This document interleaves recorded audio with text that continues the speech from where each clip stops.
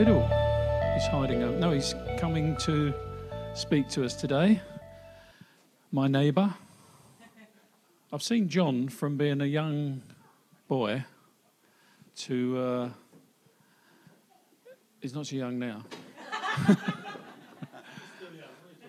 He's a father of 3, fully grown. This looks interesting, John.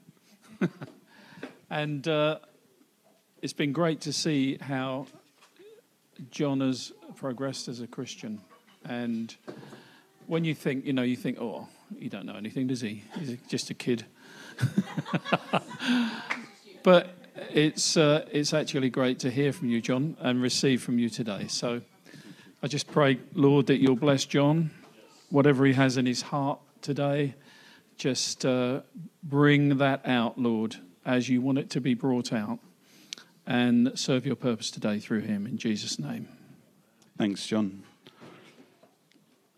So, good to be here. We're sorry we're not here in our entirety as a Biddle household. Theo's not very well today, so Emma's stayed at home with him. But we have got Hallie and Jude here, so somewhere. I hope we've still got Hallie and Jude here somewhere. Otherwise, I will be in trouble. But, it's good. It's always good to be together. This morning's been powerful, hasn't it? It's been really, really significant, I feel. And the focus on God's presence has been tangible. And today, I'm just going to continue. Over the last couple of months, we've been going through those verses in 2 Chronicles, verse 14 specifically. If my people who are called by my name humble themselves and pray and seek my face and turn from their wicked ways, then I will hear from heaven and will forgive their sin and heal their land. Joyce started that little group of talks a couple of months ago and encouraged us to be revival stirrers, to stir up revival, to be expectant and to desire that. It was a real good encouragement. Charles took us through last month about the challenge and inspiration of looking at the current climate with Asbury as a backdrop and what God is doing in our community, and asked us those 3 questions. Why not here? Why not us? Why not now? Was it in that order? It was those 3 questions in some order, and that was encouraging. And we heard testimonies from within our community of what God has been doing. And today we could have gone on to another topic, but I just really felt that it was important to dwell on that for a little bit, to stay at that place for a little bit and not just rush off onto the next topic. And I really felt that God was asking us just to desire his presence more in this place and in our lives. And so, that's what... That's good. I wish it hadn't been, because I wouldn't have got quite as emotional if I just thought, this is just John. But anyway, so you're not going to hear anything particularly new today. There's not going to be, the next part of the Bible or anything that we're going to go through. We're just going to hold and stay in that place a little bit. And we've just had prayer week, haven't we, where we were encouraged to focus on that verse specifically, gave us the tools to call on God's name, to humble ourselves, to seek God's face, to turn from our wicked ways and to hear God. And I guess everybody got a chance to engage with that on some level over prayer week here. And so my first trip to the prayer room was just before Sally and Rob.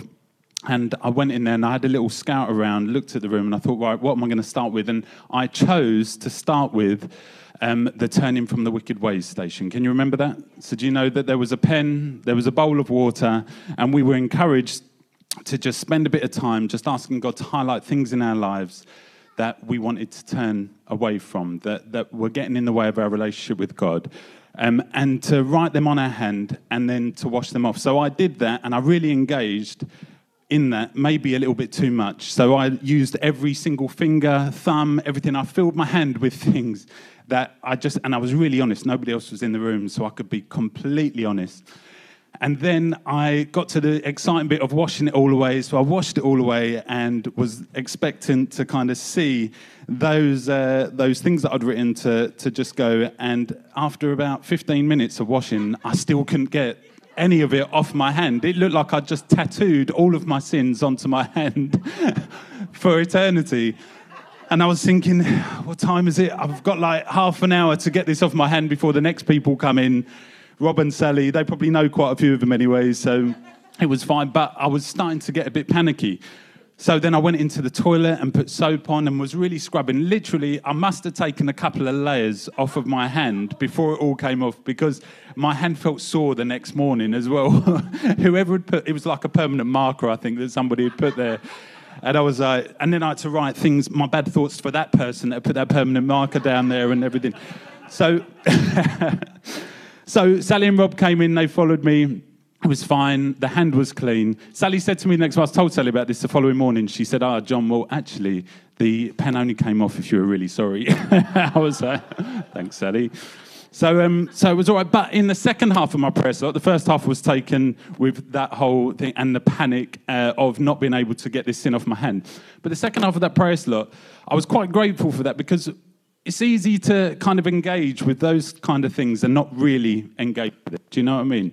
You can kind of just go through the motions, write some sins on, wash it off. But the panic and the concern that I had for being able to get that off my hand was probably more true to how I should have approached that in the first place. Do you know what I mean?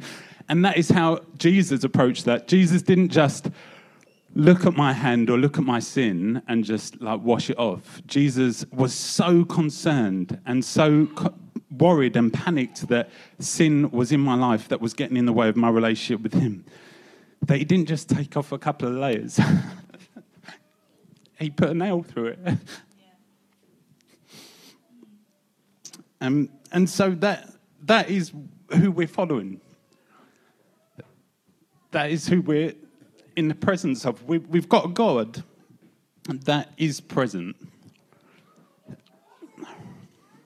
We've got a God who chose to participate and in the story, and a God who wants to participate and be present in every second and every breath of our lives. We'll take a bit of water. Oh. And that's the whole point of 2 Chronicles. We're looking at the temple being built, and God wanted his presence and his people to participate in that presence. It's the whole point of the tabernacle, the Holy of Holies. It's all about God's presence, isn't it? The temple was not for God as such. God created the world. He created the universe. He is awesome, powerful, everything. It was for his people, really, to be able to engage with the presence and be able to participate in that. The temple was for us, for his people. And so when I was in the prayer room, actually, I was thinking about what to speak about today, and I just felt God gave me 3 words, just presence, participation, and people. And so that's what I'm going to talk on today, and that's where we're starting. We need God's presence, and that is the God we're talking about, of being in the presence of. And so we need to want God's presence more. The whole point that we were made was to be in God's presence and to participate in that presence. Emma has started working for the Church of England over the last couple of years, 18 months or so. And she gets to go to a bunch of conferences and things like that. And a couple of weeks back, she went to a conference. It was a church planting conference. And there was a bishop there who was doing a talk, and he just said something. I can't even remember the whole context in which it was said. I just remember, do you know, every now and then you just hear something, it just sticks with you, and you just mull it over. But this bishop said, we are not in an era of change, we are in a change of era. And I was like, it just hit me. And I can't even really explain why. I forgot everything else she said. That was the only thing that really stuck with me. And a change of era is far bigger than just an era of change, isn't it? There's something permanent about a change of era that is not so permanent about a change of an era of change. And I don't know what you think. I still don't really know. I haven't really landed on that. But I think globally, I think nationally, I think potentially as a church, maybe individually, you might feel you're going through a change of era rather than just an era of change. And over this time, we really need to hold on to what is constant, what is solid.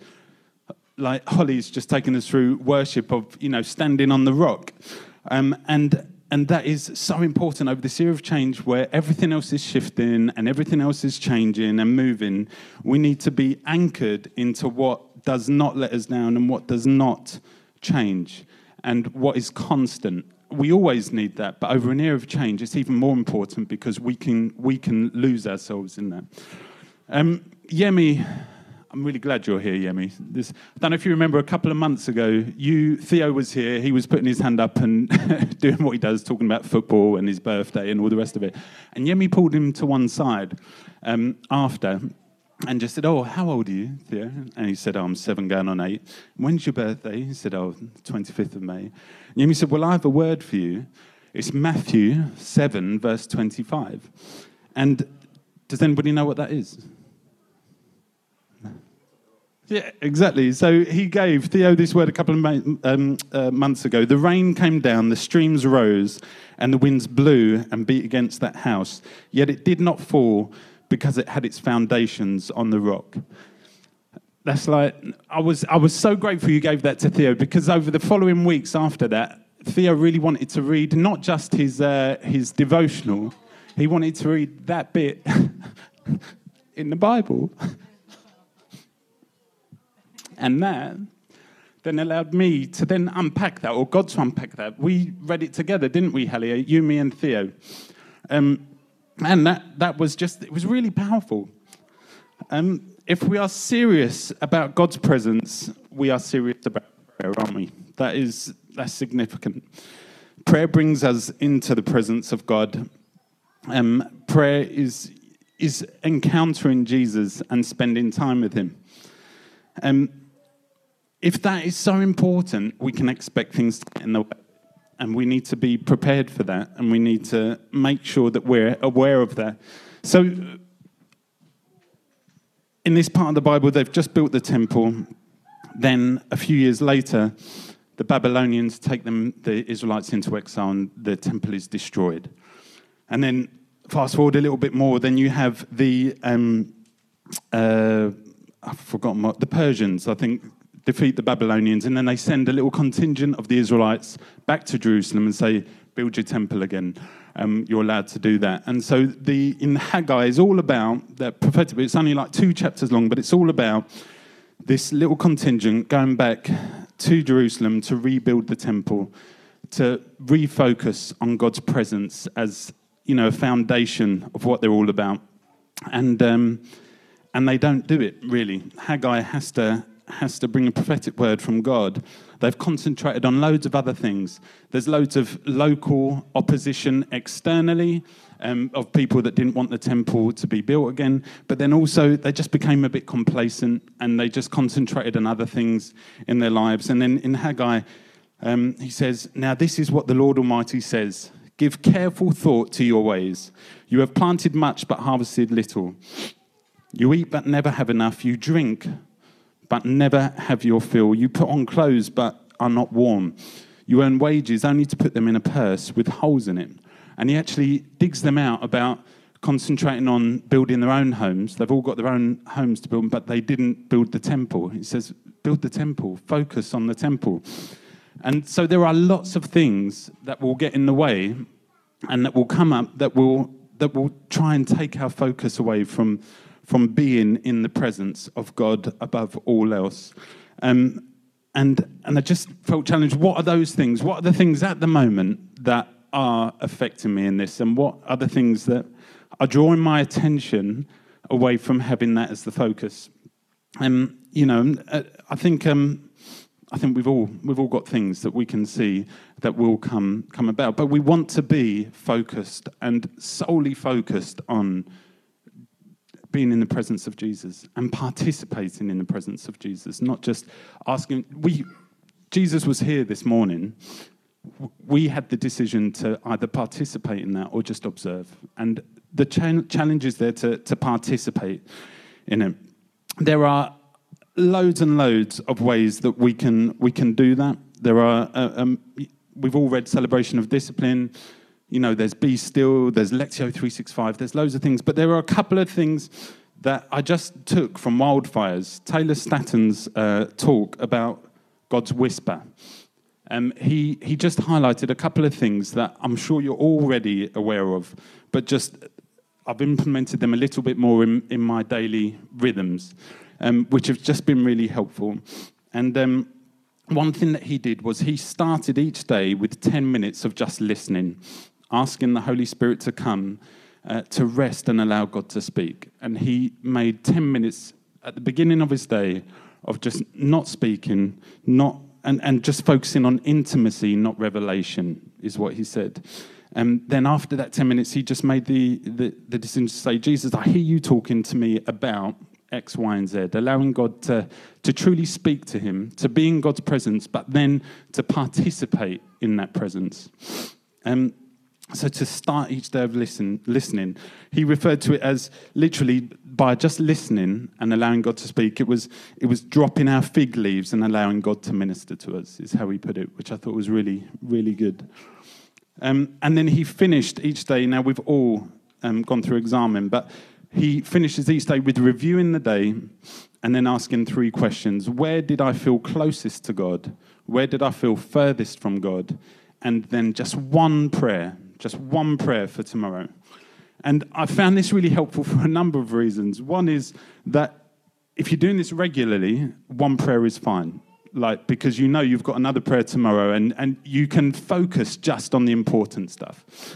And so we're going through a season of sport at the moment with the Ashes and tennis, and this is like heaven for me. I absolutely love it, having sport all day, every day, sport that I love. And the Ashes, the thing about Ashes and tennis is literally, the matches can last, there's been loads of matches that have lasted 4 hours. The Ashes last 5 days non-stop. And that's great, but the thing is, you're never going to win on that first serve, and you're never going to win on that first bowl. There is the long game that you've got to play. And that's what this is doing, is literally, this is returning each serve and each ball every day. As we have that one prayer for tomorrow, as we reevaluate the review of the day that has just been.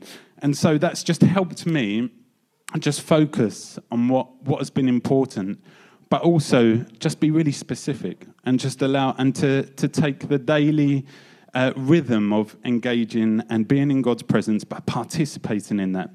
And the participation is essential. It is essential. We can be in God's presence and miss it. We can be in God's presence and not really engage and not really participate. I was led to the story of Martha and Mary, really, as I was thinking about this. And I'll just quickly read that. As Jesus and his disciples were on their way, he came to a village where a woman named Martha opened her home to him. She had a sister called Mary who sat at the Lord's feet, listening to what he said. But Martha was distracted by all the preparations that had to be made. She came to him and asked, Lord, don't you care that my sister has left me to do the work by myself? Tell her to help me. Martha, Martha, the Lord answered, you are worried and upset about many things, but few things are needed, or indeed only one. Mary has chosen what is better, and it will not be taken away from her. And I've read that loads of, it's a really, really well-known story, isn't it? Everybody knows the Martha and Mary story. But as I was reading it again, I suppose what I generally kind of have always read that story, the things that generally come out is that Martha was kind of the doer. Mary was kind of the contemplative, passive one. And, it was all just focus on Jesus and all, all of those things. But I suddenly read it very differently this time, as that actually, although Martha was doing a lot, Mary was participating. Mary was the one that was truly participating and truly doing in that story. And then I can't remember who it was that, anyway, it doesn't matter. Somebody who is well-versed in the Bible, he said that actually what Mary was doing would have been really kind of unexpected, because she was at Jesus' feet. Followers would have sat at the rabbi's feet and listened to him, and this would have been the man's place in that situation. Mary should have been, if you look at the culture and everything that was going on, she should have been doing what Martha was doing. But Mary was choosing to sit at his feet. And that would have been I'm assuming that would have been quite uncomfortable. I'm assuming she'd have got a lot of looks as if, so what are you doing here? And her sister was definitely angry with her. And, loads of people would have been thinking loads of different things. So this wouldn't have been comfortable. That would have taken guts to have done that. And this wouldn't have been the lazy way out. This would have been like, she was making a decision that was harder than just going out and helping her sister do all the preparations. And that made me think, well, this was a lady that just had her priorities right. and she was bold. This wasn't an easy thing. This was bold, and this was taking the route of being uncomfortable and making others uncomfortable, because she was more engaged and determined to be in Jesus' presence. She was determined not just to have Jesus as present, but she wanted to be present and participating in that presence. And that is what we need to do. We need to participate in Jesus' presence. We don't want to walk past the burning bush. We don't want to walk past and miss the wrestle that Jacob did, and we don't want to miss the presence of Jesus. We want to participate in that, and we want to be aware of that. And so, just this week, how can we participate in God's presence? God's presence is there, but how can we participate in it, and how can we truly engage with it this week? And then I think those things are really important. That is it. But as we participate and are present, and as we participate in Jesus' presence, that will inevitably lead us to people. All the way through the Bible, we have, Abraham, Jacob, Moses, Joseph, Pentecost, all of those encounters. When people truly participate in God's presence, it pushes people out to other people, doesn't it? And in an era of change, or a change of era, however you want to look at it, we can become so concerned, and things can really shake us, that we just focus in. We just like, let's just damage limitation just for a season. Let's just focus here and just get through it. But ultimately, if we are participating in God's presence, we're going to be led to people. We've got to expect that actually we need to have eyes that are looking to those around us that we're coming into contact with. I think as a church, schools work is changing. We are definitely in a change of era at the moment with just how things have looked in the past. But the call to go back to our roots and to go back to what God put in us at the start is true, and is spending time in God's presence is essential. And as we do that, and as we participate in it, we're not going to lose that part of what God has called us to, because when we participate in God's presence, we are led to people. And so, yes, schools work is, and that might change how that works its way out. We're not going to be doing it in Gable Hall and Hassenbrook in the same way that we have been. But we need to expect that if we're participating in God's presence, we're going to be hitting people. And it could just be, like Charles said, this is a pruning time, and that then leads to even greater fruit. So, we're not losing that. We are pruning, and we're expecting more. And so, hopefully, as I've just been talking about all of this, I hope everybody's just thinking, obviously, this is true. That none of what we've spoken about today is new at all. If you look at when we set up back in 2007, we had rhythms of prayer, learning, creativity, hospitality, mission, justice, and all of that. They were all put in place to be in God's presence, to help us to participate in that and to lead us out. Like presence, participation, people. And then if you look at our website, we have got the vision and the values of just encounter, family, and sent. The reason that we came up with those was because that pretty much just encompassed all those rhythms that we were doing before. Just encounter, presence and participating in that as family together, participating in that as a community, and then family, and then sent. Sent was all about being sent out to people. As we participate in God's presence, we are sent out. And so none of that is new at all. And what is exciting is we've got rumblings of what is happening. Charles had you guys come up and give testimonies last week. We had Holly last month. Holly, you shared about the guy that you saw in the petrol station, and Rob, you shared about praying with your neighbours and everything. That is participating in God's presence and being aware of the people and having the boldness and being happy to step out in a little bit of an uncomfortable situation and do the things and be aware that God is speaking to you about the people that you're encountering. And the smallest act of obedience can lead to like a story for generations. Yemi has just shared the Bible, a really simple Bible verse with Theo, but that has inspired a little bit of hunger for God's word in our family. That's good. That's a generational thing, isn't it? That's not just a nice little verse. That's like eternity. So that let's stop. But presence, participation, and people is kind of and that's pretty much what we were doing in the worship anyway, and everything. None of this is new, but it is a call to refocus, to make sure that we are carving out that time to be in God's presence, not just to be in God's presence, but to participate in that and to be expectant, to be drawn out from that.